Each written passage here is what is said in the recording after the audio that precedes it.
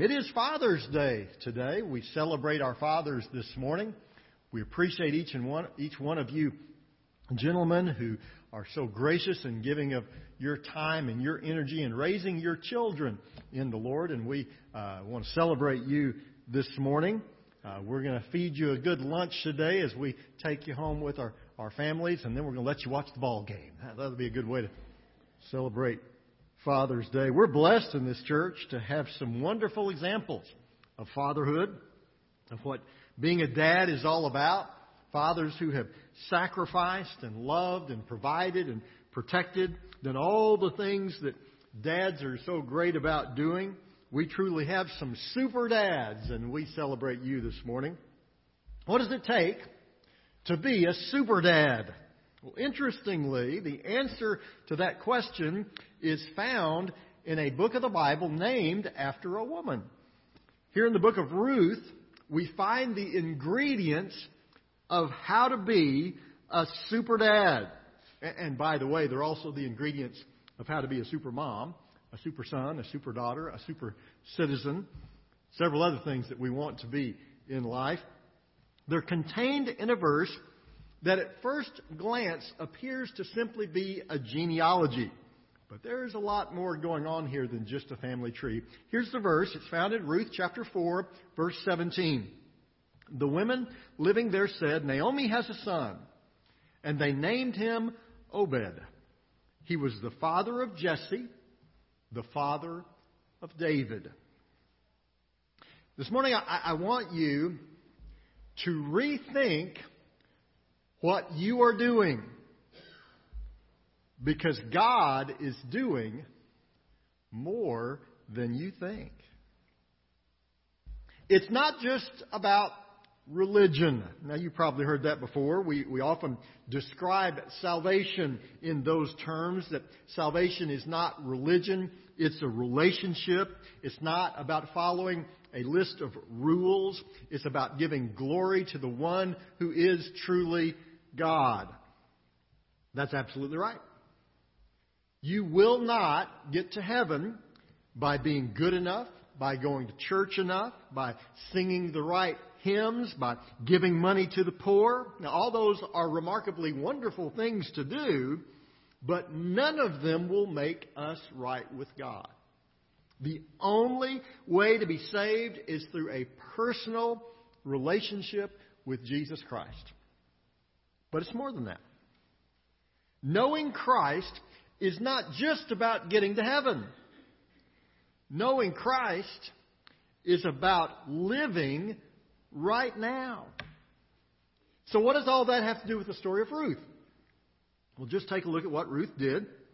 We've been looking at this story for the last couple of weeks. You'll remember that Ruth left her home. She left everything she'd ever known to take care of her mother-in-law, Naomi. More than that, she followed the one true God, trusting the one that she had come to recognize as her creator, as her sustainer, as the one who would provide for her everything that she needed. Her faith was deep. Her actions, though, were pretty basic. She went and picked some grain. Now, she did that knowing that that was the provision that God had made to take care of those who were in need. We looked at that passage last week. And she trusted God to do what He promised He would do, to take care of her. And she found God to be faithful to do exactly that. She grabbed her bag. She picked up some extra grain that nobody else wanted. And God used that simple act of faith to start a chain of events that in just a moment we're going to see lead all the way to right here in this room today. But before we get there, this is the message of the book of Ruth in a nutshell. Be faithful. In the religious things that you do, and the going to church, the giving money to spread the gospel, the ministering to the needs of people around you, reading the Bible, praying, certainly in those things be faithful, but also in the everyday things. When you go to work, when you go to school, when you're working out in the yard, when you're at the ball game. Be faithful.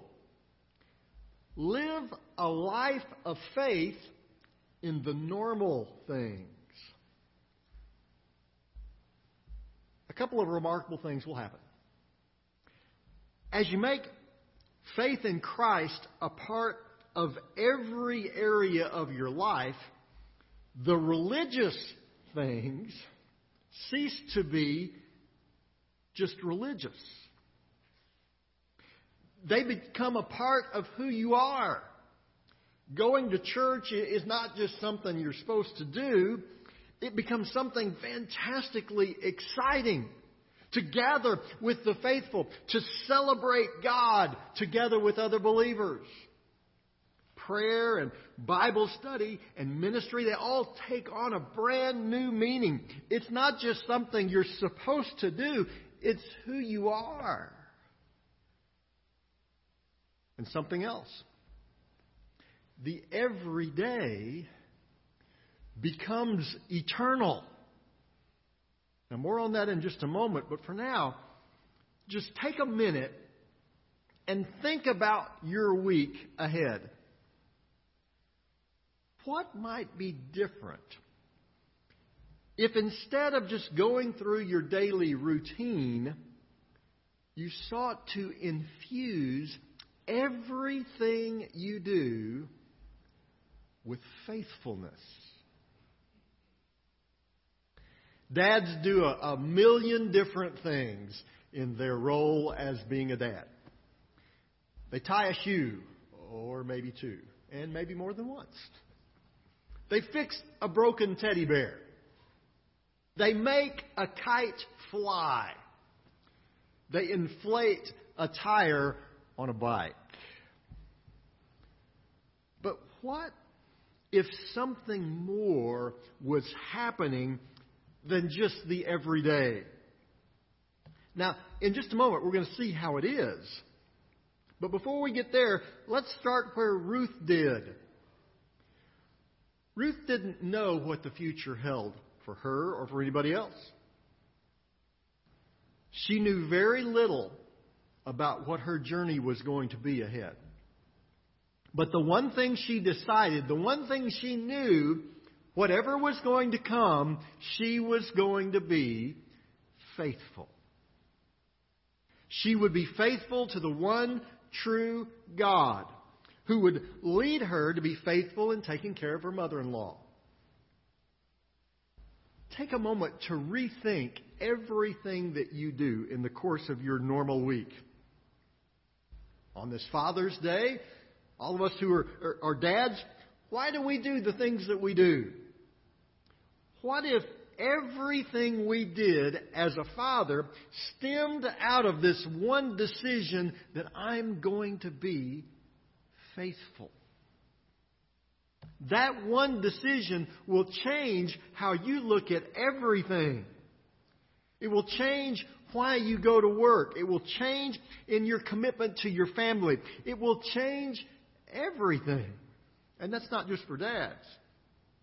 What if all of us did what Ruth did? What if all of us made this decision that whatever our future might hold, whatever is going to come, we are going to be faithful? Suddenly the everyday becomes very powerful. Because God is doing more than you think. Okay, let's get back to the story of Ruth. She determines to be faithful. She goes into the field of Boaz to reap the grain. Boaz realizes that he can be her kinsman redeemer. That was an Old Testament law that was made to ensure that a family's name could continue. And Boaz realizes that he can do that for his kinsman, Naomi's husband who had died.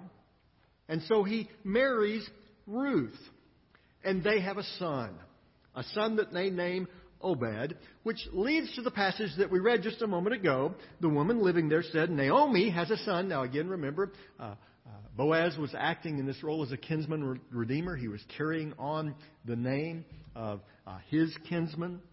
And that's why they're saying Naomi has had a son, even though it's Ruth that's had the son. And they named him Obed. He was the father of Jesse, the father of David. Now, up to this point, the book of Ruth has been a very engaging story, even heroic. Ruth has denied what seems to be her own best interest to take care of Naomi, and even more importantly, she has decided to be faithful to God. She comes and follows the very simple steps of faith that lead to this wonderful story of love and commitment. This young widow now has a son who will continue the family name. And that's where things take a dramatic turn. You see, this isn't just about keeping the inheritance in the family. Obed, Ruth's son, is the father of Jesse. Jesse is the father of David. Yes, that David. The David that defeats Goliath, that saves the entire nation of Israel. The David who is anointed as the king of Israel. The David who one day will be identified as a man after God's own heart. But the story doesn't stop there. You see, David and Ruth appear in another lineage. The lineage of Jesus. These simple steps of faith put into motion events that would bring about the Savior of the world. God is at work in bigger ways than you can imagine. A little boy offered his sack lunch and watched Jesus use it to feed the 5,000. Joseph of Arimathea stepped forward when no one else would, took the body of Christ and placed it in his family tomb. And his family cemetery would become the site of the greatest miracle in all history, the resurrection of Jesus Christ. Ananias stepped out of his fear and went to speak to a blind man about Jesus. A blind man who just one day before had been coming to Ananias' hometown to kill Ananias and all of his friends. And as a result, Ananias helped Paul cross the finish line of faith and one day become the greatest missionary who has ever lived. Simple, small acts of faith that have a profound impact that extends even to today. Last week, a little child ran down the hallway and somebody had to correct him and say, "No, yeah, slow down." Played a game of kickball in the gym. Put glue on a few things they were supposed to put glue on and a few things maybe they weren't supposed to. And they heard the story of Jesus. Maybe for the very first time. And who knows how God is going to use those simple steps of faith. Steps of faith that many of you took. To teach a VBS class, to help set up or tear down a room so that children could gather to learn about Christ. Who knows how God is going to use that?